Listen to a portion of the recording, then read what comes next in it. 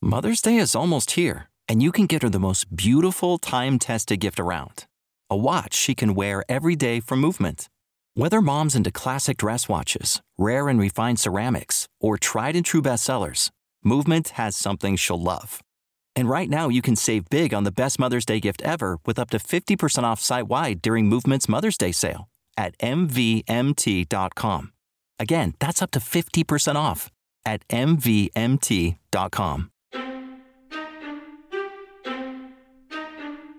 How am I doing? Much like Shannon's cheeseburger, medium well, bitch. New York City is my playground, and this playground is covered in piss. Okay, the fact that you did just use my restroom is incredible. That's really the tagline. That is the gift that keeps on giving. Much like I'm sure this episode, you guys, it's Andy's Girls. It's episode I truly don't even know. Leave me alone. But I'm so excited to have a return guest to the Cloffice, which maybe I should start calling the People's Cloffice, since I have the People's couch. And I feel like this is the next generation of that. So welcome back, Bravoholic and writer, whose credits include Vogue, The Cut, Vulture, among many other outlets, Tom Smyth, or as I call him, Tom Smyth. Tom, how are you? I'm great. Thank you so much for having me. Do you remember when you came and recorded and I spent like 8 hours calling you Tom Smyth, and then you were like, it's actually Smyth? And I was like, oh, cool. Easy mistake. I mean, but delightful. So when I think of you, and I always think of you fondly, I do think Tom Smyth. I think I've actually called you Tom Smyth. I think that's really kind of like, it. Thank it's like you. Smith Jared. It's a little Smith Jared moment, which on the heels of the And Just Like That finale, I mean, there were moments where I was watching some Aiden's acting, and I was like, I sort of miss Smith. I miss Smith. Yeah, the hair is just kind of similar. Yes. What did you think? Have you watched the finale? I have, yeah. First thing in the morning, as not to be spoiled. Well, we're about to spoil it for anybody who may or may not have watched. Spoiler alert, it happened. What was your reaction to it? I'm pretty much an apologist when it comes to that show. Yeah. I always think of it as the way that Martin Scorsese describes Marvel movies as amusement park rides. I view And Just Like That way. Okay. I feel like I'm on a roller coaster, and that's the purpose it serves and does it well. I was very happy with the Samantha. I was so happy. I was kind of shocked how long it was. That's what I said. I thought it was going to be her picking up, because she told us already when to watch, how long it was, whatever else she was doing. And I thought it was going to be like, hey, Samantha, hey, Carrie, okay, bye. Like, I really thought it was going to be 25 seconds long. Almost, it could have been almost a shot of her with some sort of audible something and then fade to black and the episode. Like, I was not expecting. How long was it? It was like 1 minute and 20 seconds. I mean, 1 minute and 19 seconds longer than I anticipated and prayed for. Yeah. So, my God. And we got the Annabelle Bronstein, I believe. Annabelle Bronstein, yes. Yeah. A la shout out Soho House. Yeah. I mean, who could forget that magical moment that Samantha attempted to pretend to be someone else's identity so that she could be by the pool. Yeah. I mean, you can't do London, you can't do British accent without referencing that. So it was the perfect bridge between worlds. Yeah. And it felt like it was an alternate universe in which Samantha is a part of this show. And it was also an alternate universe in which we could consider Kim and SJP friends. Yeah. And I feel like there was something about it, because I've watched the scene a couple times. There was something about it where I was like, God, I believe both of them so much in this moment. And Lord only knows what they were thinking. I would think Kim particularly probably not thinking of the actor. She's just like so in the moment in the character. But SJP, from an actor perspective and producer perspective, I just felt like there was, I don't know, just so much warmth. And I know it's like LOL acting, but this was not that kind of situation. Yeah, I feel like it was like they were acting through their love of like the fans, the fandom in the world. Or there was a picture of her direct deposit from HBO on the phone when she kissed it. That's the only other explanation as to where that warmth came from. Oh my God. Unfortunately, unlike Ramona's banking records, we did not inadvertently accidentally get a copy of that. But I saw somebody, I don't know if it was a joke or not, but somebody said she got $1 million for, and it was a couple, it wasn't just, not to say like they got a bargain, but they sort of did. I mean, she was there for, I think, a couple hours. Mm-hmm. I was like, I thought it was going to be more than $1 million. I mean, they get paid a fucking big ass, the 3 remaining. Yeah. They're making a couple shekels. I was genuinely, I thought, I mean, they could have given her, you know, Connecticut and it wouldn't have been enough, you know, like it just, I was like, oh, okay, it's sort of a deal. Yeah. That must have been shocking. Did you see Michael Patrick King did an interview with Variety about the finale, and they were asking him about it, and he was very much like, well, it happened. They did it. You know, that's pretty much all. Like he wouldn't talk about the feeling, like SJP's feelings or any. They were like, you know, they showed up, they did the work, and the work is such done. A piece of shit. I'm sure he's a great guy, but I also hate him so much. I don't know what to say about that. I feel like he should be capable of taking a note. He's not the first, you know, producer, writer, whatever, to stand strong in delivering bad. But I'm like, can you at least pretend? It's so fascinating to hear him talk about this show. Have you he does a podcast. The Writer's Room? The Writer's Room, yeah. I haven't because I Self-care. love myself. Yeah. But I would. I just think I would get so annoyed at them being so proud of doing so little. It's very interesting to hear. And sometimes they do trick me and they convince me like, no, this was the only way they possibly could have done X, Y, and Z or whatever. And I'm like, okay. But it also shouldn't take for episode it shouldn't take TV, a podcast. Yeah, it shouldn't need an explainer of right. like, this is why we made it this way. This is why it's good. It's like telling a joke and then being like, so it's funny because. Did they have that last season too? Mm-hmm, they did. Wow, they did so like they knew. They knew they needed backup, and they did like a full 40 minutes on that scene of Sarah Jessica throwing up on the street, and it was the most enthralling thing I've ever listened to. Oh my God, I remember that. I remember that. And it was like, LOL, I remember that scene, but the mechanisms weren't working, so she just chugged the throw up stuff. That makes me want to die. And did it herself. Oh God, so gross. It was right, and they were so impressed. They were like, "This is like the bravest, hardest thing a person has done." The Revenant. It's her Revenant. She's finally gonna get. Well, she already has the Emmy, so I don't know. Yeah, I didn't read, or maybe I read a part of the Variety. I read someone else recapping, I think, the Variety piece, because I think he was in an interview, or there was an interview where he talked about the fact that like Kim is such a great actress that like the kissing the phone wasn't in the script, but she knew she did that, and that's just like a sign of her performance strength. I thought that was MPK who was the one it might have been. To say it, which I was like, oh, cool, that like you're giving her credit. I mean, she deserves a lot of it. I know you guys hate each other, and I hate to say it, but I just continue to be Team Kim. It's my favorite subject. It is is the two of them, and yeah. I need to know everything about it. I'll never get sick of it. And I want him to be like, I bet he would be an excellent person to get drinks with. Like, I bet he would be like a phenomenal friend, phenomenal person. I like sort of die for him, but I also just have so many questions. I have so many questions about his journey with the second movie. Mm-hmm. And he said the Stanford stuff was inspired by his trip with Sarah Jessica Parker after the second movie flopped, because he was so overwhelmed with like upset about the fact that it wasn't well received, which is weird because has he seen that movie? Like, did we need to go to Japan to have an understanding? And I like that he was like, Sarah Jessica was fine. She was just on a trip to Japan. I was the one who needed, like, he was like, she didn't care. It's like, well, yeah, she made Failure to Launch. Like, it's not. It's literally almost. This is how much of a trash bag I am. I love bad movies. Oh, yeah. I like bad movies, sometimes stupid movies. I'm like, neither here nor there. But I do enjoy a bad romantic comedy. And I really almost watched that yesterday because it's on something. It's on like Netflix or Hulu or something. It popped up and I was like, fuck, I haven't seen that in a minute. Terry Bradshaw, I thought was like the best part. Like that movie was bad. It's been, I don't even know how long. It's been a long time because they hated each other. Much like her movie with Hugh Grant. Not Terry Bradshaw, but SJP and Matthew McConaughey. I think, I could be wrong, but I think they didn't get along.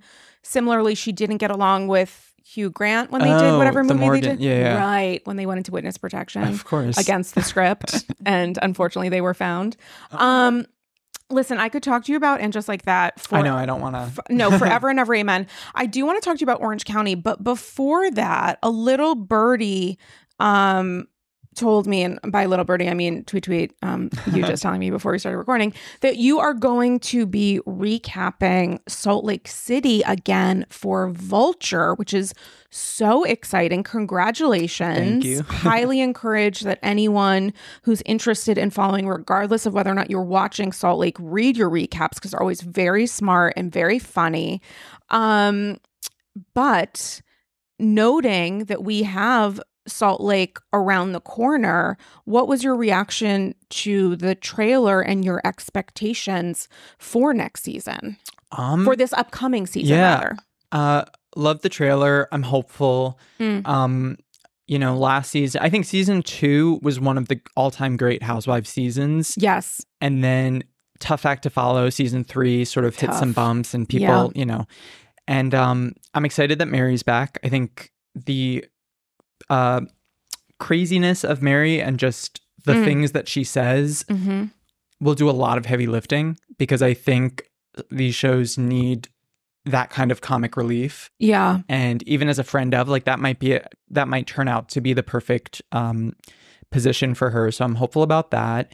I'm really interested in this newbie and what she brings. And Angie K will be there too. Why is Angie K back? I don't know. I don't get it. Yeah, I always say that she, to me, is Stephanie J. Block in character as Cher. And that's what Angie K is so giving. Inside Baseball Broadway. I love it. And but yeah, she feels very like she just woke up at all times, like not on. So I'm interested what she brings, but she is not the Angie that I would have imagined getting that promotion. But I guess Harrington kind of worked away in a corner and it's tough to come back from. But talking about it like it's baseball. I mean, the Mary stuff is interesting because I think she was, if she's meant to be on the show, it's certainly a friend of. Because frankly, I don't think we need any more scenes of her with her husband. I think that those interactions and some of just everything, I mean, the interactions with her, I think it was her cousin who works for her, who she was incredibly dismissive and disdainful toward. Meredith, so you're saying her cousin's afraid of her. Incredible. Literally incredible. So I think, if we're going to get her and there's an interest in that kind of zaniness and truly out of nowhere remarks that often do hit the spot, then the best position for her is as a friend of. Yeah, like a Kathy Hilton type of. Yes, which, wow, what a credit. Honestly. Kathy's like, what's happening? Yeah. And, just to get a sense of things, where are you when it comes to like the inner workings of relationships? Like, how do you feel about Heather v. Whitney, for example? And Whitney possibly v. Lisa, which might be a part of this season. That's true. I'm pretty over the tried and trues of Heather versus Whitney and Lisa versus Meredith from last season. I feel like that has just been milked to death. So I'm hopeful that they can take a note from both the audience and probably producers and get their shit together and be like, okay, we have to like put this aside or move past it or grow past it. So I think that they will, because of just the negative response from the public. I think that is the one thing, not being liked is the one thing that can make them put their stuff aside. Yeah. And with Meredith and Lisa, do you think that it is possible they could ever really truly repair? I don't know how interested Meredith and maybe Lisa, or they have not seemed interested until now. Do you think that's a possibility? I definitely think it's a possibility because I feel like so much of it is just Meredith's kind of staking her claim. Like, she's the one with the hard line. And I think that if she decides, I don't know what's behind that decision, but I think if she decides that, okay, we can move forward, then they will. Yeah. If she finds a new toy to play with, a new feud to have. There's only so much conflict that they can all carry. Like, I think they could get past it. Yeah, and shifting gears a little bit, when it comes to conflict, so much of the reason that I love, I can't even say it without laughing, but genuinely, so much of the reason that I love and hashtag I stand for Shan is because she experiences conflict, and so much of it, possibly unbeknownst to her, is internal, which made the season's Orange County phenomenal, but this week's Orange County a literally joyous, wonderful, deeply, deeply watchable ride with so much of it, for better or worse, centered on Shan. It was gorgeous to behold. It was gorgeous to behold. She never has a person been put through it more. I know. And like you said, so much of it's internal because, I mean, on paper, people have been put through it more, but by the looks of it, you wouldn't know. Like, as far as her response to what's going on, like, this is the worst thing that has ever happened to anybody. Yeah. And she just what I love about Shannon so much is that she wakes up every day and that day is the first day she's ever been on a reality show. It's and like, maybe the first day she's ever had a day. Yeah, she everything looks at is the world new through new eyes, and it's a surprise at every turn. And it's wild that someone on a reality show for 9 years, we get to watch them discover how a reality show works. And we'll do it again next season. That's the beauty of it. And I never tire of it. I mean, there's something to be said. I know that Emily did call her Jekyll and Hyde, which was a magical misuse of Jekyll and Hyde. But I look at her and I'm like, there is a reason that Archie Bador and Shannon chose each other. Because I think they have I mean this genuinely, and I'm obsessed with Archie Bador. May his memory be a blessing. Archie Bador Galley, who preceded Paul Kemsley. No. But the fish, guys, just so you know, I had a fish son who I did introduce to Shannon over Zoom in one of the most important points of my life. And I have video of it, and she did glow, and I was so proud. But there is something to be said for the fact that, like, this wonderful, adorable dog is just, like, constantly running around, living its best life, curious about everything. And I'm like, you know what? Shannon Bador has Labrador energy. 100%. And I love that that's great. I would rather be a Labrador than a poodle. Oh, yeah. Yeah. I'm probably a Shih Tzu, but like I would be, I wish for myself Labrador energy. Yeah. Or Golden Retriever energy, rather. Oh, yes, not a lab. Golden Retriever. Apologies to dog people everywhere. They're just a fantastic combination. I often think back to that time he started to run down the cliff. Oh my God. And the sheer panic in Shan as she starts running across the yard is just at her best. I mean, there is also something to be said for the fact that the episode focuses on Emily's work with the Innocence Project. Yes. And the way she clearly talks about the fact that, like, you know, it puts life in perspective when you are seeing people who have been punished for crimes they did not commit. And like her talking in that scene at the boutique with someone who was exonerated after, I think, over a decade in prison and was a nurse prior to being convicted for a crime she had nothing to do with, and then went to the nursing board and was told, oh, sorry, we don't think you're like reformed or rehabilitated enough from a crime she didn't commit. So now she's looking for alternate work instead of the work she studied for, achieved, and had. And you watch these moments of like Emily focusing on this, which I think is so important. And then it's like every hard cut.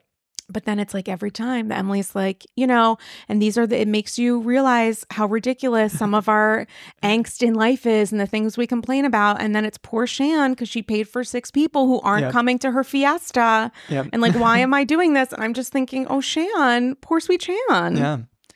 Oftentimes also accused of crimes she didn't commit. Well, and also accusing Heather of involvement and activation and seemingly saying you are to blame for me telling you things that you might have a reaction to. You are supposed to be a vessel of friendship where you maybe, I don't know, murmur or say, oh my gosh, that's terrible when I'm telling you upsetting things. And then you are not allowed to have any feeling for it after that. Which, how does that work? It doesn't. Apparently. It's what I was really interested in, and I'm against tapping phones, but if any phone were to be tapped, oh my God, to hear those drunk phone calls that every Shannon night. has apparently been every night sending out to everybody, the money I would pay, that just must be incredible. And the fact that I like how they're like, she says these things and then has zero memory of it. And then time and time again, we have examples of like, even in the preview for next week where she's like, I never said anything about CPS. I never. It's like the class, don't you dare accuse me of something that I said. Yeah.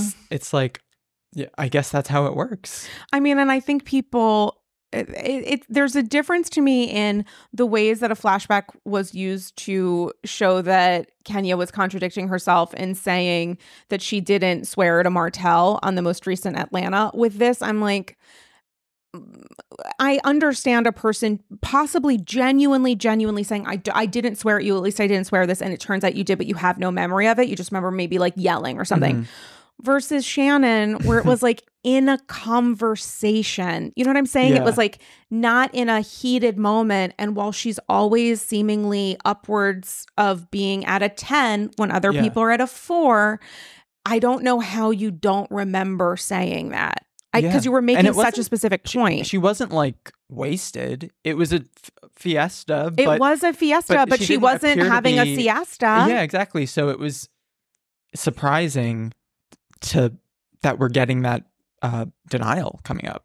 Yeah, and it was also one of those moments where I'm trying to think to myself, like, why did she say it? Because the flashbacks after the fact, when Gina's talking about, you know, feeling like Shannon will never let go of this, and a part of that is to ensure people remember that she did this great thing, and as a result won't allow, according to Gina to heal. And they do that fucking flashback in the car with Heather where Shannon's like, I was your angel. Like whatever the phrasing was, she was like, I was. I mean, I could stop saying it, but I won't because I like it. And it's like, okay, well, she was being cheeky in that moment, potentially, or not.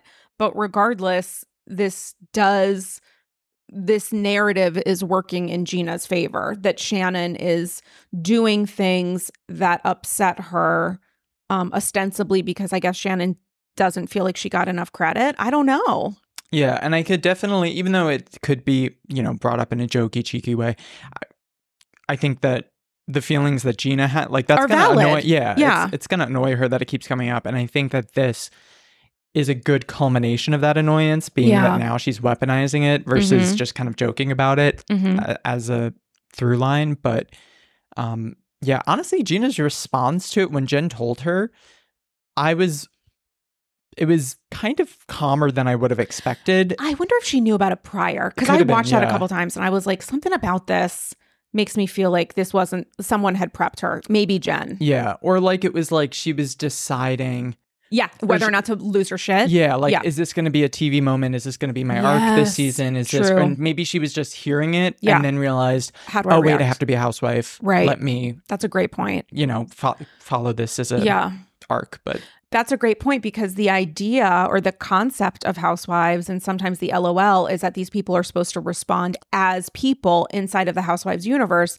But I would think the complication for many of these women is in deciding, do I respond to this according to me, the human person, after cameras go down? Or do I respond to this as me, the housewife, who is expected to ramp things up? Or maybe not. Maybe in moments where you're expected to take it and forgive someone, when you want to be like, don't ever want to talk to you again, except we're in the same cast. Like, how do you handle that in the moment? That has to be a lot of pressure. Yeah, and I feel like it's such an interesting thing to think about the impact that the show and the cameras and that structure has in the way people behave. Like if you took that all away from a situation, how differently would it play out? And I think it could be, so at times I'm sure it would be the same no matter what. And at times I feel like it would be night and day different. I mean, if this happened in real time and these women were not on camera, I don't think that Shannon would have continued having a friendship with Gina. And I think vice versa as well. Like, I think that Gina got in trouble, got arrested for having a DUI or a DWI or something. Oh, yeah. Which I was like, what the fuck was that? Yeah. I was like, what, how are we making this into a thing? I'd never heard that before. Me neither. I was she like, was joking. I was like, I don't get it. I was like, is that what they call it? And does she not know that it stands for something? Does she think, has she only seen it on paper? It. I know, right? And I'm like, what's happening here? In her, like, I guess my own book of words or something that she's written and decided how to pronounce. But there is something to be said for the fact that, like, this is sort of what happens when you keep women in an environment in which they, and by women, I don't mean only women, but like people, these women in an environment in which you're unable to move on from a thing because ordinarily in real life, you just wouldn't talk to them again. Yeah. So how are you able to let things go if the ability to let things go is like entirely opposite to how maybe their bodies want them to react? Yeah, it's its own ecosystem with its own rules. And it's like fascinating to think about the reality of it and consider the impact that the structure of the show has. Paris is always a good idea. And when I schlep on over to Europe, to my favorite city in the world, I bring with me a few important phrases that I have learned from housewives. C'est bon, chic c'est la vie. Je m'appelle the Countess, n'est-ce pas, Luann? And while those key phrases are important when speaking to any French bravoholic, for other matters of life, that's where Rosetta Stone comes in. Rosetta Stone is the trusted expert for 30 years with millions of users and 25 languages offered, including, of course, French. It features fast language acquisition. It immerses you in so many ways. There's no English translations, so you really learn to speak, to listen, and to think in that language. It's an intuitive process. You pick up a language naturally, first with words, then phrases, then sentences. J'adore Chris Manzo. Et toi?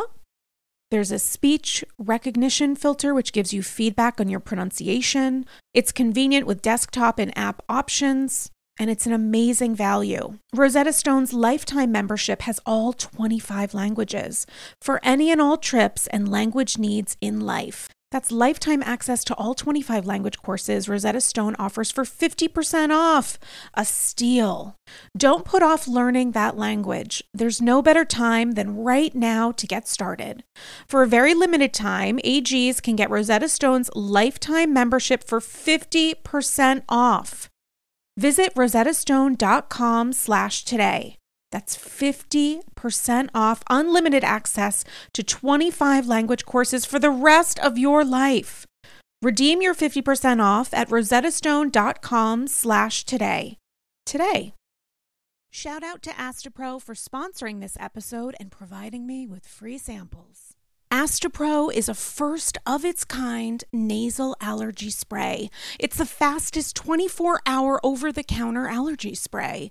It starts working in 30 minutes, while other allergy sprays take hours. Astapro is the first and only 24-hour steroid-free allergy spray.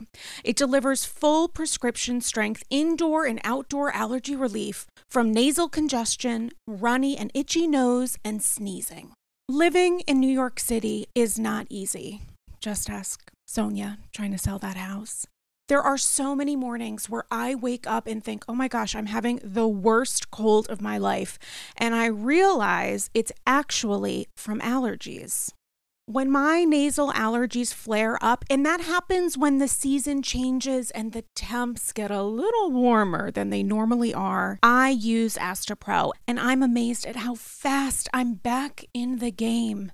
And that game is Looking for Dorinda on the Upper East Side? Astapro always has my back and nose. Get fast-acting nasal allergy symptom relief with Astapro. Go to astaproallergy.com for a discount so you can Astapro and go today. ASTEPRO allergy.com. Astapro and go. Use as directed for relief of nasal congestion, runny nose, sneezing, and itchy nose due to allergies.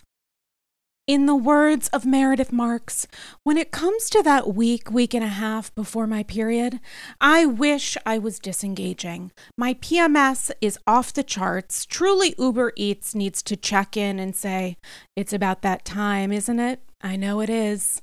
The cravings are crazy. I want to crawl out of my skin. Now it's easier to manage PMS with Estro Control. Happy Mammoth, the company that created Hormone Harmony and Estro Control, is dedicated to making women's lives easier. And that means using only science-backed ingredients that have been proven to work for women. They make no compromise when it comes to quality, and it shows. For AGs who are friends of perimenopause, menopause, or postmenopause, Happy Mammoth has Hormone Harmony. It's not just a supplement for women going through those stages, it's also become a phenomenon. Women can't stop talking about it on social media. A bottle of Hormone Harmony is sold every 24 seconds. For a limited time, you can get 15% off your entire first order at happymammoth.com. Just use the code AndysGirls at checkout. That's happymammoth.com and use the code AndysGirls for 15% off today. I'm engaging. Conversations around wellness and weight loss can be complicated. There's the Instagram filter we all see on IG and social media, and then IRL. And between $20 smoothies and daily ice baths, everyone is doing the most to hack the health system. But there's a better way. Row. Row provides access to the most popular weight loss shots on the market. Over 200,000 people have already chosen Row to help them lose weight. And you can sign up from the comfort of your own home. No scheduling a doctor's appointment, commute to the doctor's office, and no waiting rooms. The Row Body Program pairs a weekly shot with healthy lifestyle changes, so you can lose 15 to 20% of your weight in a year on average and actually keep it off. Of course, medication must be paired with diet and exercise modifications in order to achieve any stated results. Medication cost is not included in the program. Patients must pay for medication separately. With Row, average weight loss is 15 to 20% in 1 year with healthy lifestyle changes. BMI and other eligibility criteria apply. Go to row.co/AndysGirls. You can sign up today and you'll pay just $99 for your first month and $145 a month after that. Medication costs are separate. That's ro.co/AndysGirls. Sign up today. I just came back from the salon, and for the record, I went with a sassy little bob and quiet luxury shade of blonde. Yes, that's literally what we're calling it, quiet luxury. Aside from trips to the salon, I don't actually blow out my hair. My hair is naturally wavy, and that's why I love Ouai. Ouai's new anti-frizz cream is a lightweight cream that provides immediate frizz control that lasts for up to 72 hours. I know that I have a limited amount of time with wet, wavy hair in which to get myself in order. And that is why I love the anti-frizz cream. It has notes of bergamot, Italian lemon, violet, and more. And it smells unbelievable. Truly, as someone who is a little bit sensitive to scents, I put this in my hair and I feel great. It also genuinely pairs well with my perfume, which I appreciate.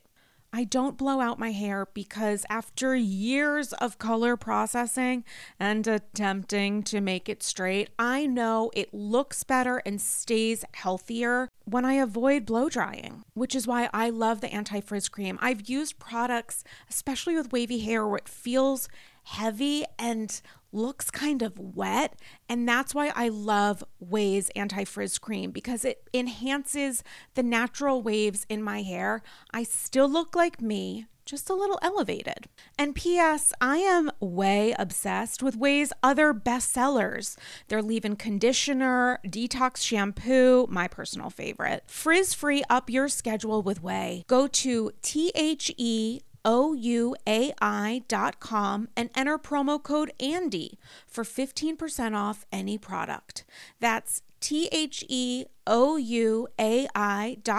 with promo code Andy. The future is a hefty responsibility and not one that we take lightly. But then taking things lightly has never been what Hefty is about. That's why we've created the Hefty Renew program that turns hard-to-recycle plastics into valuable resources like park benches and building materials. To participate, simply fill up an orange Hefty Renew bag with accepted items, tie it up, and drop it in with your regular recycling. That's it. It's that easy. It's time to rethink recycling with Renew. Particular valued resources may vary by geography. More info available at heftyrenew.com. Yeah, and also with the CPS of it all, I was trying to like play this out in my head and try to understand what Shannon was saying. And I think, not to make it okay, but I think what she was saying was you're arrested while you're at home with your kids, and because her ex-husband wasn't there, that the children would temporarily be taken by an advocate. But then I'm thinking, like, wouldn't they just call her then husband, or I forget if they had been estranged at that point. I think that they were still married. I genuinely don't remember. Wouldn't they just call him to pick up the kid? Like, I don't totally understand. Yeah, I didn't fully, like, I feel like I don't know the process exactly, too, understandably. Yeah. That's why I think Shannon was probably coming from a place of like just the question being, and then what would happen to the kids if you're the one with the kids and you get arrested, like question mark, right? Right. But, and then she jumped to her own conclusion because like us, she also probably isn't cued into what the actual protocol would be. But I doubt it would be, because like Gina said, then everyone's kids in Orange County would be in CPS when they get their DWI, as everyone in Orange County does, according to Gina. Oh my God, that was a moment. It does sort of, it's kind of like the inverse a little bit of the Kathy, trigger warning, I'm about to talk about Real Housewives of New Jersey, but the Kathy Wakili Teresa argument about... Don't go there, Kath.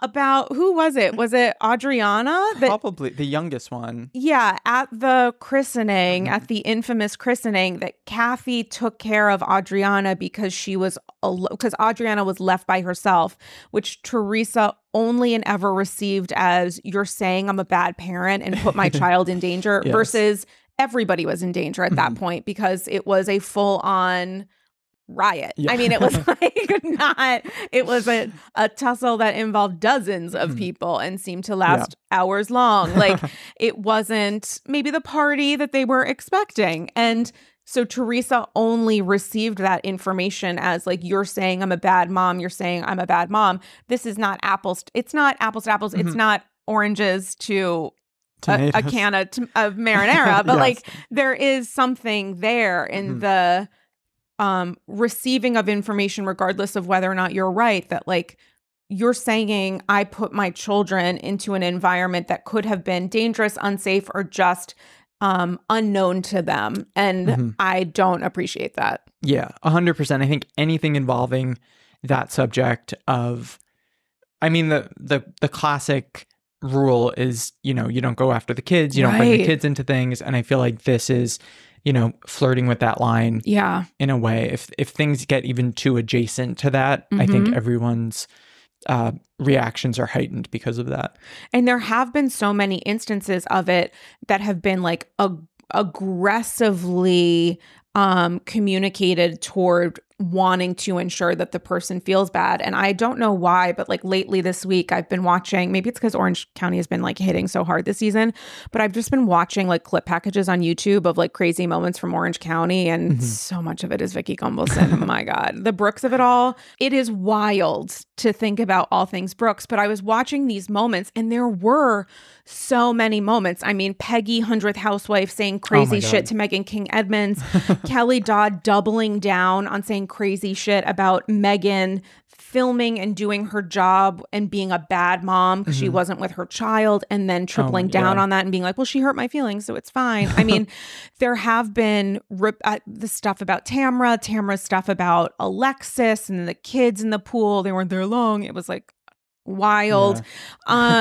But there have been so many instances because people know that is at the core of not only the thing that can be most hurtful to hear, but one of the worst perceptions potentially that a person could assign to someone. The idea that you are a bad parent is, I think, the biggest trigger for many, many, many of, these women. Yeah. And even in New York, I'm remembering that Ramona and Luann Oh my instance in the God. park where it was, my God. like it's wild. It's like their version of like break glass in case of emergency, like their last ditch. Like if they really want to hurt someone, if they really want to go low and like go for the throat, they know they could pull that card.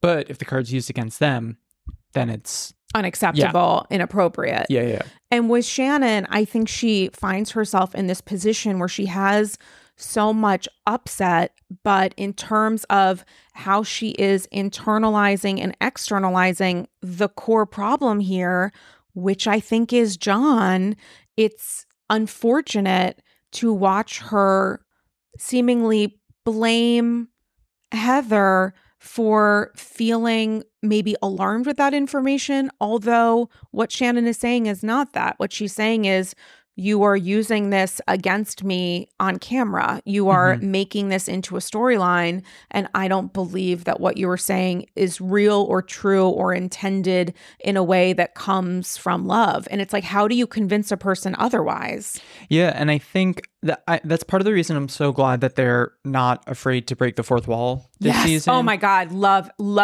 Because so much of I'm sick of them dancing around it and us having to like decode what the feelings really. It is because of that. And I think that with her and Heather, I think what she's getting at is this is a newly repaired friendship with Heather. Right. And she made the mistake of confiding in Heather off camera. And now that it's coming out on camera, she can say, see, I knew it. Like, you've betrayed me. And now I know where we stand for real, because almost like she was testing her. Yeah. And now that this happened, but at the same time, 9 seasons in, like I said, it's a tough mistake to make in trying to have that line exist between off camera and on camera. Like even Jen, who's been there 6 months, is like, you can't hide anything in this group. Like she knows, but and even if you don't have anything to hide necessarily, someone is going to say that you do. And with Shannon, first off, don't put this in camera. I was like, yes, this can't be in sweetie. The second she removes the roll of says film to camera, from like 1996, and it's like, okay, but the vibe of you are behaving in a way off camera that is different from on, which is what Emily is telling her, but also saying Heather is doing I agree that Heather is doing stuff on camera to fuck with you, and Shannon saying, I don't want any of this to be a part of camera, including things that I'm going to continue to say, probably without understanding or acknowledging the fact that cameras are still shooting. Maybe she was thinking, oh, that camera I said someone should turn off is a camera still being pointed at me, but because I already said the thing out loud, it's not going to appear, which is like a mistake that people often make in saying, this thing is off the record, which is, to my understanding, something that people often use incorrectly in saying something wild and then being like, it's off the record, which is not how an agreement happens, or saying, this thing is off the record and not waiting for a response and then saying the thing that they intend to be private, which is not how off the record works. Yeah. It's like Valerie Cherish in the comeback doing her little hand motion and being like, Jane, not that, don't show that, Jane, like that's Shannon in this episode. This is just the meanest. That's so mean. You know why it's mean? This is where I become Shannon, because I'm like, it's so mean. And when I say it's mean, what I mean is it's so true. So I'm like, this is so mean, because that's such a valid comparison. Yeah. That's I mean, she's Valerie Cherish Bador. No, like that's the one thing. If she was doing the hand motion, the like timeout hand motion, it would be. And I'm shocked she hasn't, because she loves using her hands. Oh my God! But what's Valerie Cherish's tagline? What's her thing that she's always like? Are we having fun yet? That's That's Party Down. Do you remember what her thing is? I know there were people at home losing their minds. Oh, I will be too once I go home and remember. Oh, fuck. Valerie Cherishes. Oh, I don't want to see that. Oh, yes. Yeah. I just Googled it real quick because I've lost my TV card with not remembering that. But there is that thing of like, I think Shannon is Valerie Cherish both in a disinterest or dislike of having the attention on her when she's not in control of the attention, and also her ability to control it is like wildly ineffective, which is why she's great TV. Yeah. But also in the idea of fun Shan. Like Valerie Cherish is also fun Shan. Like I'm having a giggle, I'm having fun, I'm beaming. I understand that everyone is laughing with me. I mean, it works on a couple different levels, which makes me so sad. It's just, I mean, that the thing with Fun Shan that's so interesting, even in this episode alone, we're seeing like two heads of the coin where she can be, if she's anywhere near a bottle of tequila, suddenly it's like party central. She's beaming. She's like the life of the party. She's got a costume on if she can't, like, versus total distress. And it's like one or the other, hardly ever in between. Oh, but we love Mrs. Roper losing her mind. Oh, yes. I mean, when it is a combination of the two. Paths, right. There's a difference between a combination and a middle ground. Mm-hmm. Yeah. But it's just so interesting the way that she volleys back and forth between being on the verge of tears and then like giggling.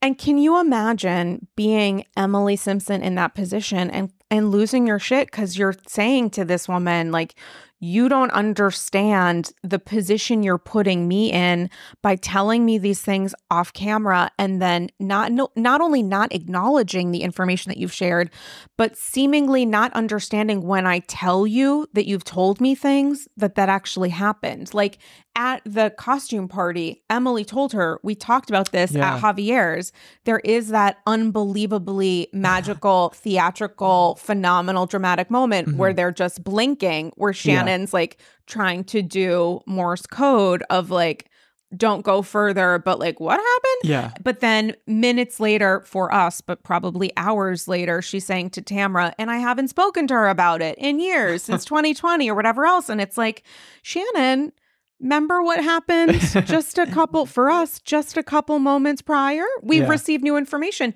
Normalize maybe changing your idea of history, let alone your mind based on new information.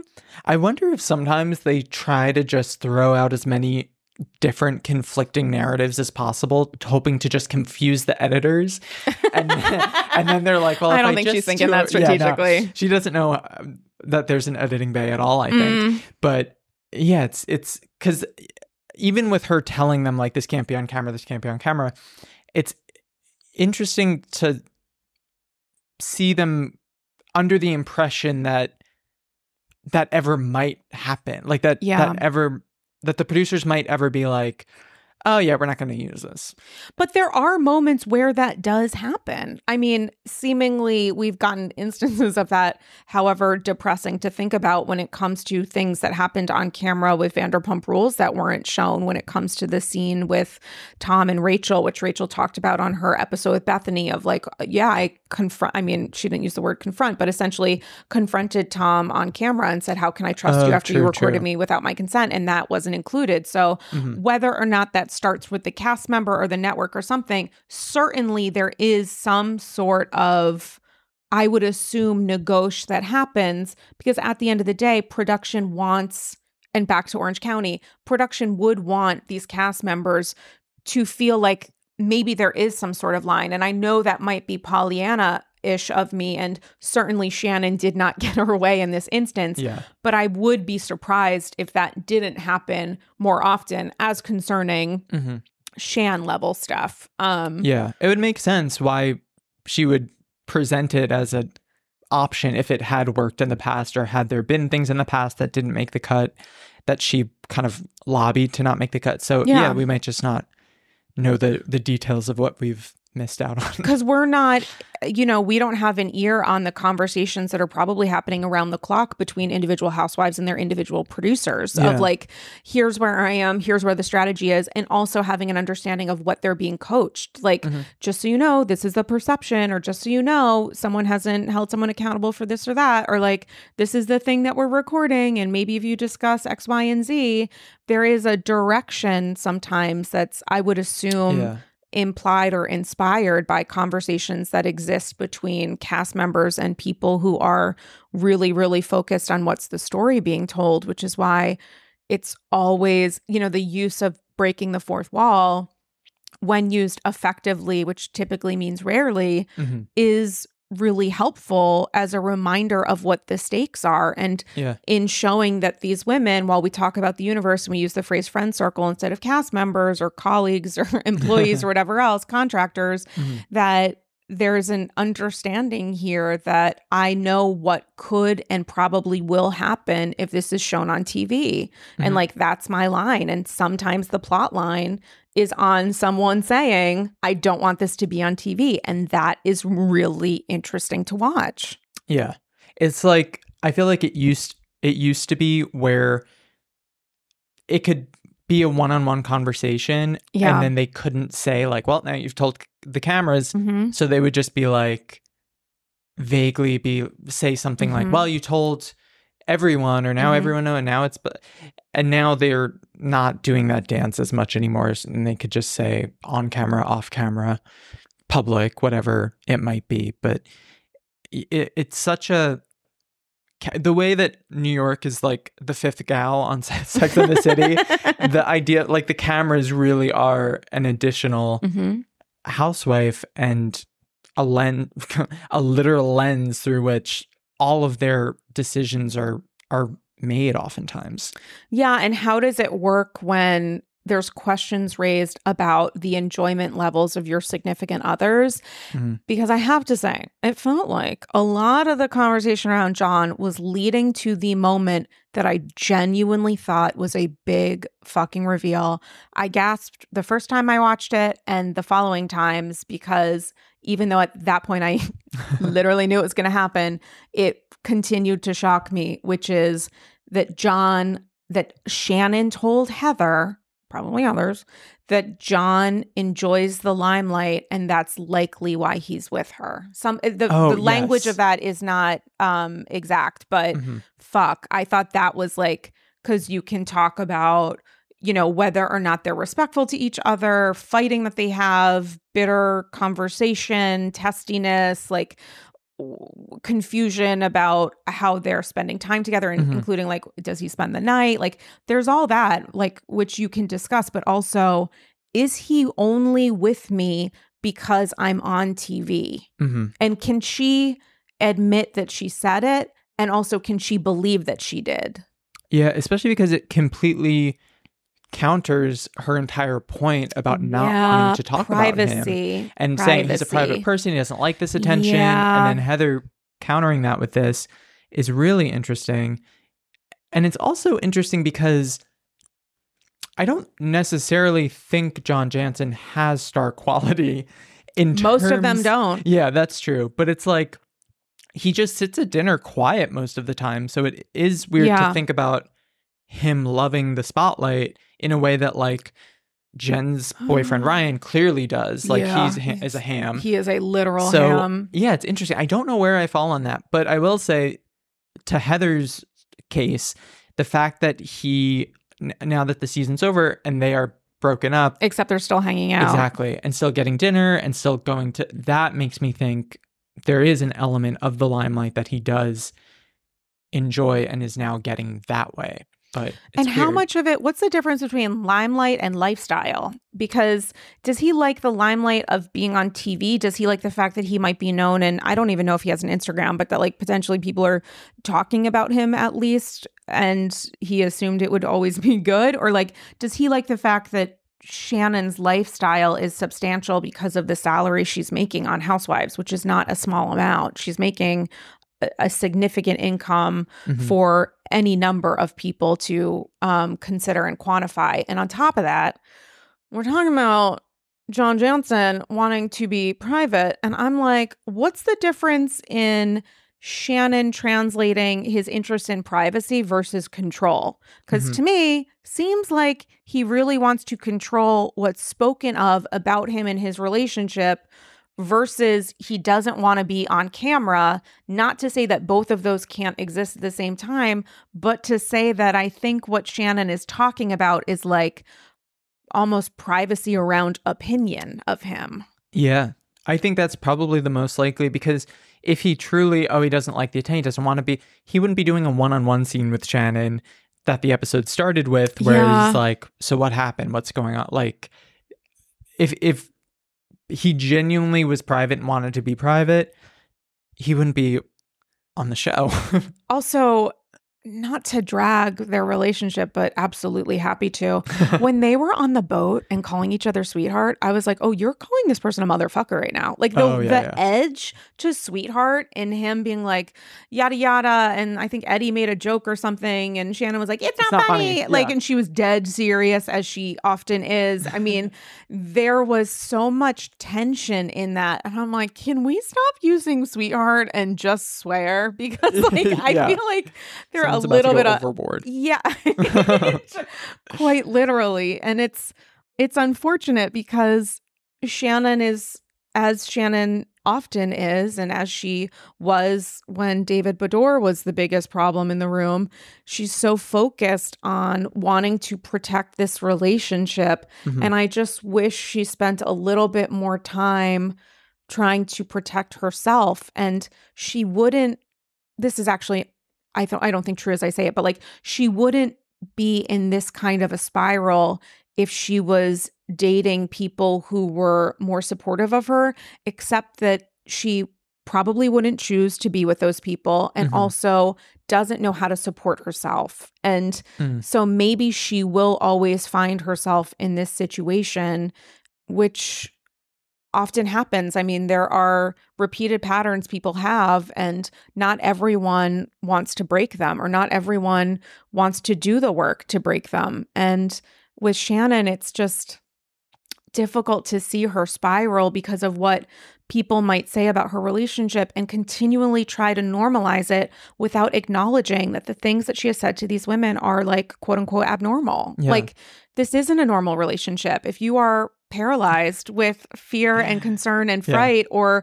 upset when you are having, quote unquote, normal fights with your boyfriend / partner, that should not be normal. If that is Shannon's normal, then people are going to continue to express concern, and you're not going to be in control of that, just like you're seemingly not in control of yourself right now. Yeah. Shannon and normal are not words that are often. And I love her so much. Oh, same. Tom Smyth. I love her so much. Yeah, she's in my top 5. Like, she is my one all time. Like, but something that I do really love and appreciate about her is that even mid spiral, she is delivering comedic performances like no other. She's so funny. She's so funny. She is. Valerie Cherish won an Emmy 100%. in the make believe. Yeah, okay, yes, yeah. The fact that she is in tears, yelling on someone on the phone, the way that she FaceTimes, where she treats it as if it's just an audio call on speaker, 100%. And she just looks into the abyss. Yep. Love. And then her Big Ben ringtone going off. Oh my God, incredible. And then what I did like at the end of that. We didn't spend any time on that, and that was a moment. I'm so glad you said that, because I was like, what the fuck? Like, ding dong, like in the middle of, and she said, I have to get this. Someone brought a grandfather clock to the fiesta. Oh my God. And then I liked her at the end of the episode when she made up with Emily and had that lunch scene. Oh my God. Can't. The fact that she was still going through it. Yeah. But delivers what's something low fat on the menu? Oh, the spring salad. Okay, I'll get a cheeseburger. Without missing a breath. And then her reaction to Emily ordering a loaf of bread, she like a million expressions, was just phenomenal work. Just one of the funniest people on my television. I love her so much. It's so good. And she's just always been Shannon. She has always been Shannon. She always will be. And the thing is, like, we thought and by we, I mean, I guess thought she was like wound more tightly when we first met her because it was all about like eco and green, but like being very, very obsessive with that and not necessarily in control or fighting for control of like her environment, which meant her green environment versus like, sweetie, like, I don't think this relationship is going great for you right now. And how much has she changed? I do think she has mellowed in ways, including in how she thinks of David Beador, their marriage, and her relationship with him now. I think that almost a resignation to reality is a vast improvement for Shannon. And so I do think that she has grown, that we have seen her growth on TV. And there are ways in which I genuinely do think that she has mellowed and she's not as tightly wound around certain kinds of perceptions of her, but also this whole John thing and the like turtle time, the fact that this is a thing that Tamra said about her years ago, is that you're asking for too much from me. I cannot give you what you're looking for in friendship. And it's absolutely not balanced. And the thing is, like, she seems to be calling people every night or like weekly or a couple times a week when she's drinking to talk about things, which adds a lot of pressure to her when she's not drinking to stay quiet. It affects her both nighttime and during the day. And I wonder who she's calling who isn't on the show. Oh my like God, she must everyone. have normal friends. Honestly, give her my phone number. I'll take those calls. Can Shannon, you imagine? Literally, I remember when Dorinda, and this came up at a producer's panel from the last BravoCon. I forget which producer, but I can see his face in my head. Like, he, lovely, but he would talked about the fact that like Dorinda, he was friends with Dorinda. Dorinda would call him every day at like 8 a.m. or 7 a.m. or 9 a.m. or something, and they would talk for an hour every day. And I'm like, Shannon, if someone can give her my phone number. Yeah. And I've been to drinks with her. Oh, really? Oh I invited myself after a recording of Andy's Girls a couple years ago. My guest said, guess where I'm going? And I said, where? And he named the hotel that Shannon stays with and says, I'm going to drinks with Shannon.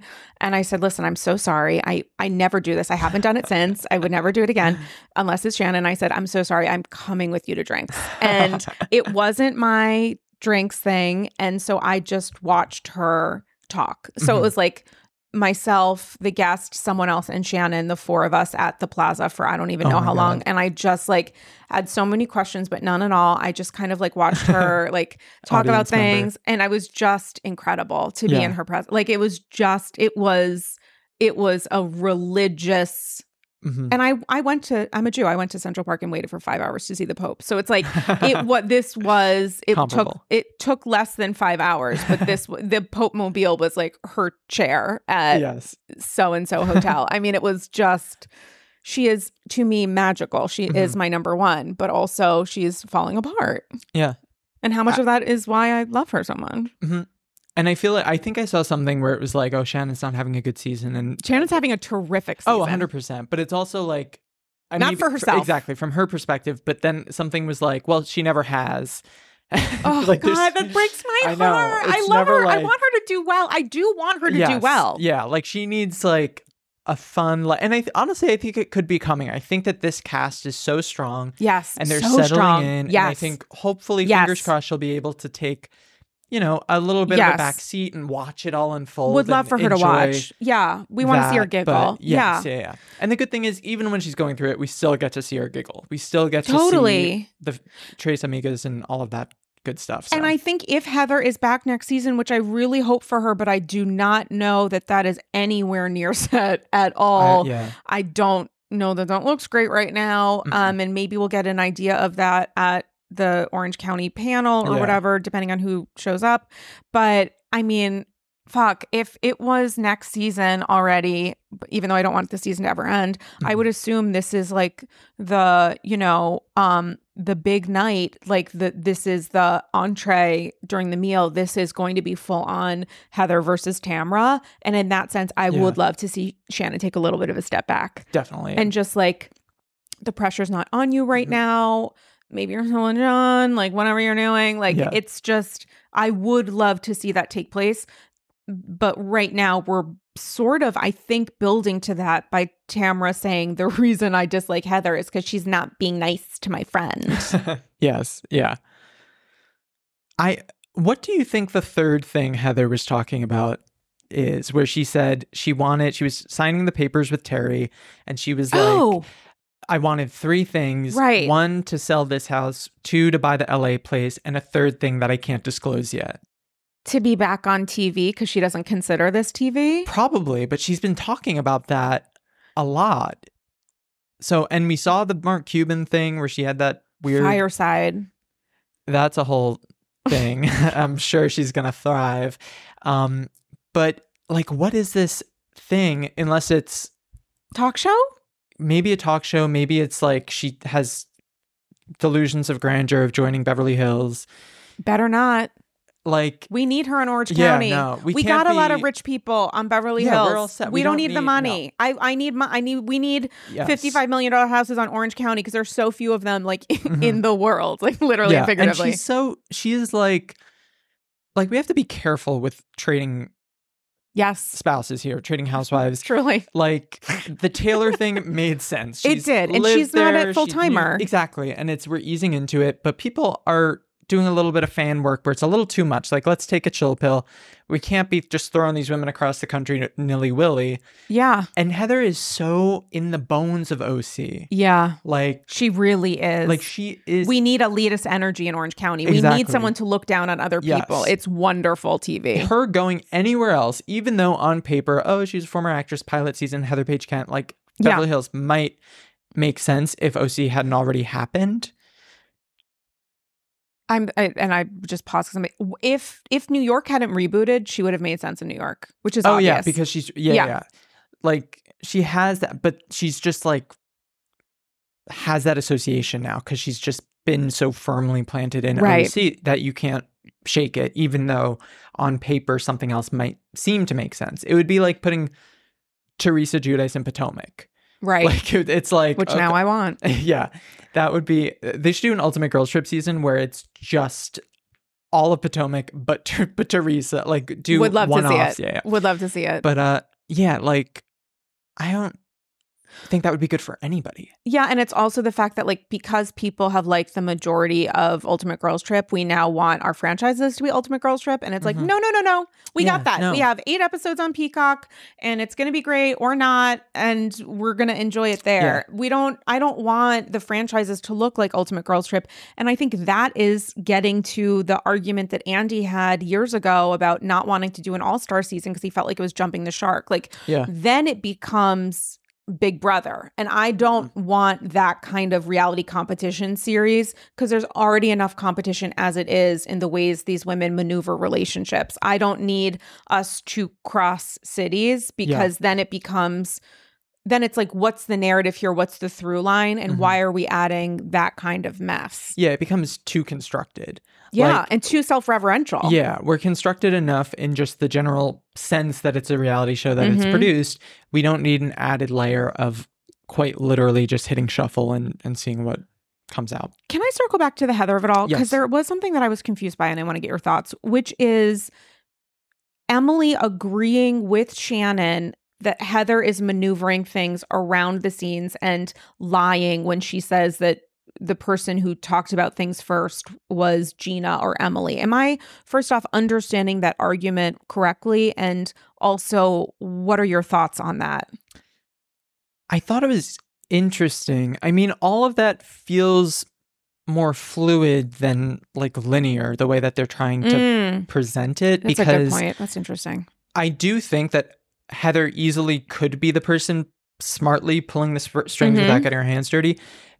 But at the same time, if Emily wants to make that case, she sort of already confessed to Shannon when she was talking about like what you told me at Javier's. Like, she's sort of already implicated herself, but now she's saying it was Heather who so it's kind of all very murky to me, and I don't know if I could fully get my head wrapped around what they're trying to outline as the real course of events. Because my thing is thinking that, like, I think Heather's doing a really good job of defending herself. And I also understand her, and I believe her when she says to Shannon, I wasn't trying to hurt you, but you also have to essentially recognize, as many of these women are saying, that like you are telling us things that we are going to have an opinion about. And as Emily said, like, you're telling me things off camera. It's going to influence the ways that I behave and the ways I speak about your relationship on camera. But regardless of that, all of these women seem to be saying, I am not shit talking you to stir up plot, or at least that might be the effect of this, but the intent is to talk about concern that we have about your relationship, which you initiated repeatedly. Like, we don't know how many times she called these people. We don't know exactly who she told what, but them talking amongst themselves and being like, she said this, oh, she said this. I'm concerned, about the relationship because the person in the relationship told me they were concerned. You would be a bad friend to me to not discuss that in any way. And it puts so much pressure on the person. It's like, you're just the person I'm going to share all this insider information about, which I'm telling you in a way that shows that I'm nervous about where this relationship is going, or I don't feel confident about, or whatever else, but then you can never talk about it again. It's like, that doesn't make any sense. Yeah, it's such a weird way that this kind of and that it's Heather's us. fault. Yeah. Right. And honestly, who's really getting away scot-free is Tamara. Oh my God, 100%. Because 100%. This wouldn't be a storyline if Tamara didn't bring it to Shannon. It would just be murmurs and like suggestions that didn't have any weight behind it and would probably just get cut around because there was no through line. And Tamara was the one who brought it to the table with a very clear structure to it, and then kind of set Shannon off. I saw someone tweeted something about the Streisand effect and how I talked about that on AJ. Yeah. Oh, okay. Yeah. But I don't have a Twitter. Yeah. But like that, I just keep thinking of that because I'm like, and thank God these women don't know about that and don't know that if they literally if Shannon was like, whatever, and didn't say another word, nothing would come of it. They would probably edit around it because it was a dead end. Right. And she'd be golden. But since they don't do that, everybody feeds it in a way that it just becomes this whole new thing. And can you give a little clarity background on the Streisand effect? Oh, yeah. So it's, I believe the background of it is some entity was taking photographs along. I think it was like an environmental. Malibu? Oh, yeah. Yeah. And so of all of the aerial shots. Yes, of the coastline, and one of the houses along that happened to be Barbara Streisand's house. And she made a legal stink about it essentially and was like, you can't, she wanted to fight it. You can't take a photograph of the house. And the thing is, nobody would have known, right? Oh, this is Barbara's house, had she not drawn attention to it herself by saying, hey, don't do this. Like if she just let it be, nobody would have blinked. And now it's a legal term of which any Wikipedia entry, anything is a photo of her house. Yeah, it's don't look up. Yes. It's like the idea that I don't want any attention on this, and so as a result, I'm going to get a lot of attention about me not wanting attention. So it is the lesson that Shannon may not understand, or maybe she does. Like maybe in that moment she's just thinking, I have a relationship with these people on the team. If I'm saying I don't want this recorded, maybe that's happened before, and maybe they have an understanding that I'm saying cut. Like at a certain point, if we're, video recording a person's life, that person could say, I need a break. And I'm sure that happens any number of times. It just wasn't not this time. Not happening here. No. There was a moment that I transcribed from her conversation confessional with Heather because I thought it was so interesting, where she was like, Heather sent me a threat over text. And the way that Shannon was like dramatically reading it and being like, this is the threat. Like she's like pausing like, and just so you know, this is where the threat is coming. And I thought to myself, Sarah, you need to write this down. And so this is the threat, according to Shannon, that Heather texted her in apologizing for talking about her relationship with John. So Heather said, I know you must be so upset, and I'm so sorry for anything I did to contribute to that. I've said this repeatedly, that this is your story to tell, and I was afraid if you didn't deal with it, it would get told in a way you didn't like. versus what she said on camera previously, which was a threat. If you ever come after me or my family ever again, you are going to lose a lot more than just my friendship. Talk about a ringtone. That's Heather Page Kent. That's the actress. That's Heather Page giving Kent. us. She missed her calling in soaps, I think. She was doing all these pilots that never aired, but she should have been on Melrose. I mean, I think her counter would be, I'm on one now. Yeah. Though certainly she would appreciate and value a script over likely her role on Housewives. I disagree with that. What's your kind of thinking on Shannon's interpretation of this, if any? Threat wouldn't have come to mind for me based on that, especially when you pair it with what she had said last season, which was a threat. Yeah, that was like a very clear. It was very clear. I'm going to bankrupt you. Yes, certainly rehearsed. Threat, yeah, but I do love that Shannon saw it as such. I do love that Shannon was like, I'm being threatened. I'm being threatened with the truth. Yes, that's Danielle Staub. Is bi a threat? Is that a threat? Bi? Oh God, that woman. Yeah, I poor Shan. She finds herself in this. I mean, listen, it's like if you put on, rose-colored glasses and those rose-colored glasses are actually red, and you believe that this person is acting counter to your best interests and is using your life to fuck with you, or is not respecting the boundaries that you seemingly, I guess, have set, regardless of whether you've said, I don't want you to talk about this on camera, that like her feeling is that there are things that they know about each other that they don't discuss. Like Shannon is going to believe according to the idea that Heather is out to get her. Yeah. And I feel like they probably all have their own unspoken rules of engagement. Of course. In terms of off camera, on camera. Yeah. And that's where this is all stemming from, is they all have different expectations and different ideas about what is on and off limits. And it's just coming to a head with this. And the problem for Shannon is that like talking about your relationship is not off limits. It could be off limits when it comes to friendships with these women and trusting these women. Certainly for Shannon, this is off limits to criticize, critique, or say things that might be derogatory about John. Shannon would consider off limits, but they're not off limits from her own behavior. And I guess that's true of any number of people, that we have the idea of boundaries for friends and talking about our lives that we don't have in talking about our lives, which is how we're able to talk about them. Like you should be able to vent to a person.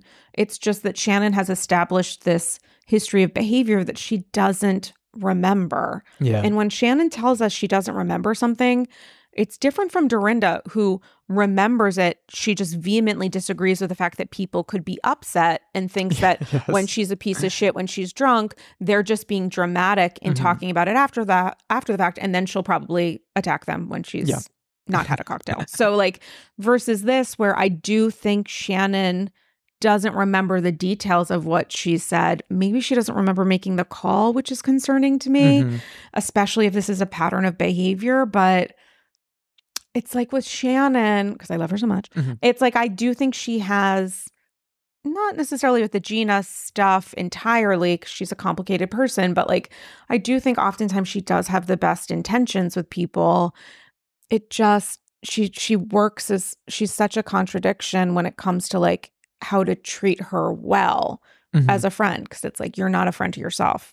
So this is tough. Yeah. And I think so much of it is just her idea that the wall she puts up between on and off camera and any challenge to that wall, anybody hopping over it to bring this up now is like, doesn't register with her, because she's like, that's not, whatever you're talking about, whatever you're accusing me of saying about John is not applicable right now, because we're in the on-camera world and that was the off-camera world, and these do not intersect. Yeah, she's building a wall, but it's like in a hole. Oh, yeah. So it's like you can still build this thing, but people aren't going to see it for a minute. Yeah, it's an invisible fence that only she has the collar on and nobody else does. Yes, exactly. I mean, listen, it all goes back to Archie Bador at the end of the day.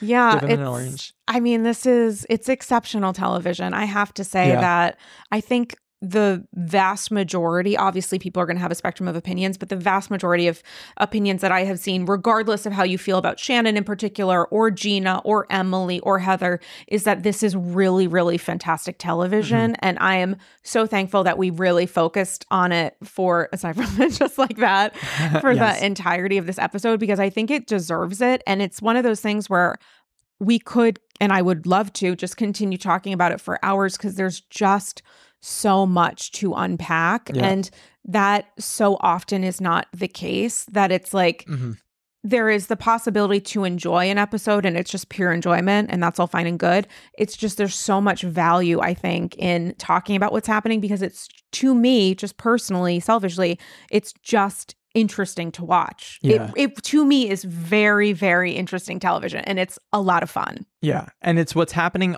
in front of us on TV, but there's so much happening internally with all of these characters behind in their minds that needs to be delved into. And the thing is, it's like, at the end of the day, leave it all on the floor. And what annoys me is when and this happens a lot on New Jersey, on Potomac, on Beverly Hills, if Rinna's in the cast, where it's like so much of the drama then is focused on what's going on social media, which should be used to support the episodes that air, but sometimes it eclipses what's happening on TV, especially if what's on TV isn't that great. And with Orange County right now, it's like, I know that Shannon and Gina have been bitchy to each other on social, and like that's something that's been discussed certainly on the AG Patreon with Ryan Houlihan recently, but like that is not the story here. We are we are well fed by watching what's happening on TV right now, and the cast doesn't seem to be feeling like they need to contribute on social, aside from like posting, filming photos and being like, watch us on whatever day this airs at whatever time. Like that's the kind of stuff that I want. I want social and maybe what you're saying on Watch What Happens Live or whatever else to be supplements. I don't want that to be the entirety of the nosh. Yeah. And I think the only reason we're getting that Shan and Gina thing is because Gina realized she's had a quiet season and is like... You think that's it? I think Gina's genuinely hurt. I think she's looking for insults that she believes that Shannon made. And I'm not saying she's wrong. Yeah. But I don't know that it's just about quiet. You think it's about quiet? I could be wrong. That was my first thought. I mean, it definitely could be that. My first thought was, and it was probably in part because there were a couple episodes where Gina really wasn't in the thick of it at all. Like she was making her ragu with her expanded family in the park and just doing her own thing. And I was like, she's flirting with irrelevancy a little bit, and I like her. You're as a saying housewife. Her studying for her real estate exam is not giving you what you need dramatically? Yeah. How dare! If she were to sell Heather Dubrow's house, I would like to see that. I want to see Gina. I want to see Gina like kill it in real estate, but that does not make a housewife. Exactly. $1 million listing OC. I don't see it. $100,000 listing OC. $50,000 mortgage, Orange County. Yeah, I love it. I love it. But yeah, I don't know. I feel like she had some quiet episodes, and she might have been getting antsy watching it back and realizing, okay, I'm not really in the thick of it as much as I should be to feel comfortable. Let me kind of start something kind of randomly on social media. But it also could be from like a real place as well. Oh my God. Honestly, it's just so interesting. I just find it all so interesting. And there's so many conversations that are happening in the Bravo universe and about things that we're watching on TV, about things relating to maybe reconsidering our earlier opinions about that, or talking about our reactions, or talking about the actual environment that reality TV is made in. And there's something to be said for continuing to have those conversations, which is important, but also like, fuck. I mean, Orange County's just killing it. It's so good. It's so and who would have thought? Who would have thought? We had been... Who would have thought, Tom Smyth? Who would have thought?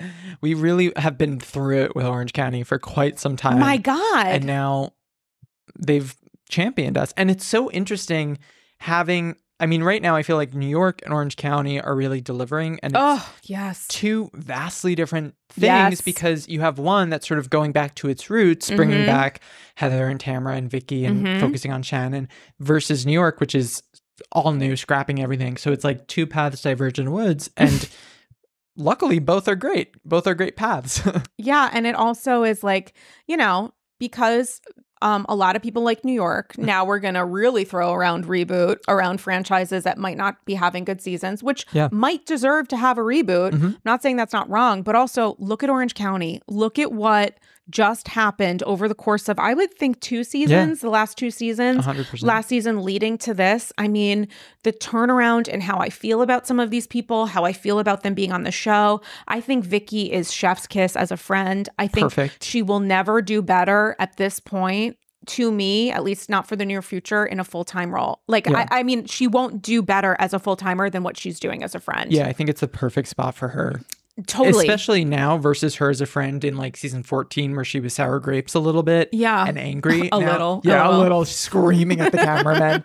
Get out. Oh, God, that needs to be on my Christmas card. But, versus now where she's a friend of who's like the fun aunt. And I feel like that's perfect for her, where she could just come in, party, give everyone shots, and then dip out. Honestly, and be like, I don't want to wear a costume because I'm me. Yes, queen, do that. And then also, we don't need much more of you. Like, we get it that you're Vicky, and frankly, that's enough. Like, we're just getting some stuff. And like, Tres Amigas back together, great. Them going on tour, God bless. Would I go to a show if it was in New York? Yes. Would I pay the prices that they're charging? 100% I would not. But it's like there's energy that we can still have. They can still have that reunion, but I don't think it means that Vicky should be back full time. And I think if you asked Vicky, I think she's just a little calmer about being back as a friend of, because it doesn't feel like as much of an insult as it did. Yeah, now she's asked back. Now it's a good thing versus getting demoted. So it's a step up instead of a step down. And I feel like that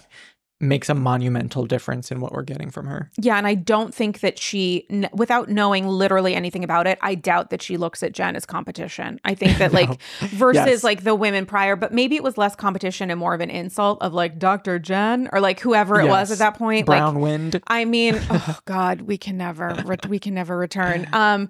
But it is somewhat miraculous to see the ways that Orange County felt unwatchable in many ways, actually, because of also the social media around it and the fact that it was too toxic, and then there were things happening that were unrelated to the storyline that was affecting interest in the storyline. And now it's like, fuck, it's just really, we deserve this. We didn't know, some of us didn't know this was possible, as I raise my hand spiritually, because I'm not literally doing that.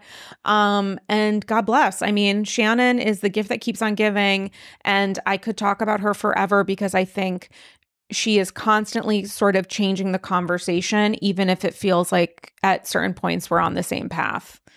And what could you want in a housewife? Doesn't mean you have to love her, because I love her enough for both of us. So there we are. Tom Smyth. Listen, we're recording in the Cloffice. I always love, it does always warm my sweet little heart when a guest is able to record in person, because I just think it's more fun. Definitely. And I actually also think it impacts the experience for listeners. So I'm so thankful that you made the schlep. And also, looking at the Cloffice, you know I love your work as the creator and artiste behind Milk and Don't Call Me Honey. And one of your framed pieces, of which I have a few, is the illustration that you did of Kim Kardashian with the typography, "Not bad for a girl with no talent." And if that is not the through line of the big cloth of it all, I don't know what it is. I mean, I'm just your work is so funny, but it's also like great. You know what I'm saying? Like, it's not just sometimes with merch, not just in the Bravo universe, where it's like, yeah, we get it. It's a joke, but it's like not necessarily the greatest to like look at, but it's a joke, so it's fine.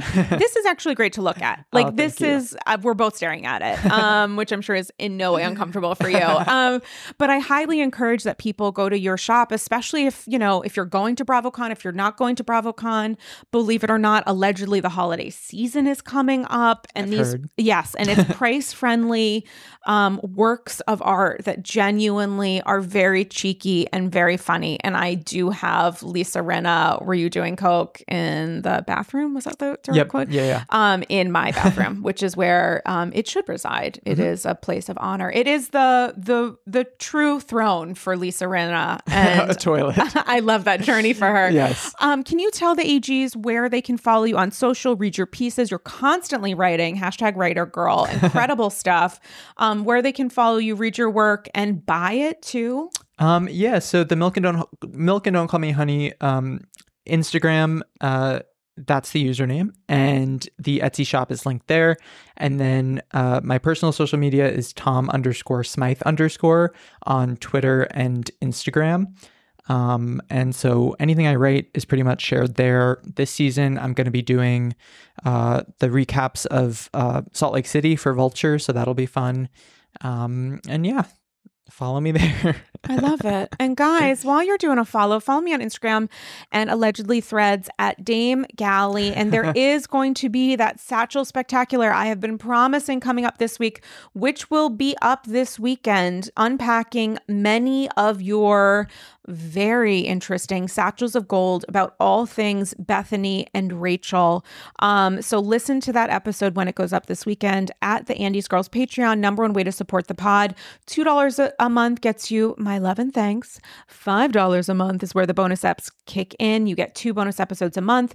$10 gets you 4 episodes a month. And there's also a premium tier where you can record a episode with yours truly, Sarah G over here for the Patreon, or just have a private conversation. You get to decide whether or not, you want it to be a little bit of a moment between us and a moment between us and a couple others. So listen to that upcoming Satchel Spectacular and continue to send me your thoughts and feels, questions and concerns named in honor of Her Holiness Kelly Cloran Ben Simone, which you can do on Instagram. And I love to hear them. And by hear them, I mean read them, because I don't do voice notes. But I love to read your thoughts. So keep them coming about Bethany Rach or Orange County or New York or Atlanta or the Salt Lake City, Michigas of it all. I'm so excited to read your recaps coming up, and fingers crossed for a solid season. But regardless, let us hold hands in prayerful celebration for what Orange County hath delivered. Yes. On that note, guys, thank you so much for listening and being AGs and being a part of this dialogue. And we will chat with you soon. Bye-bye.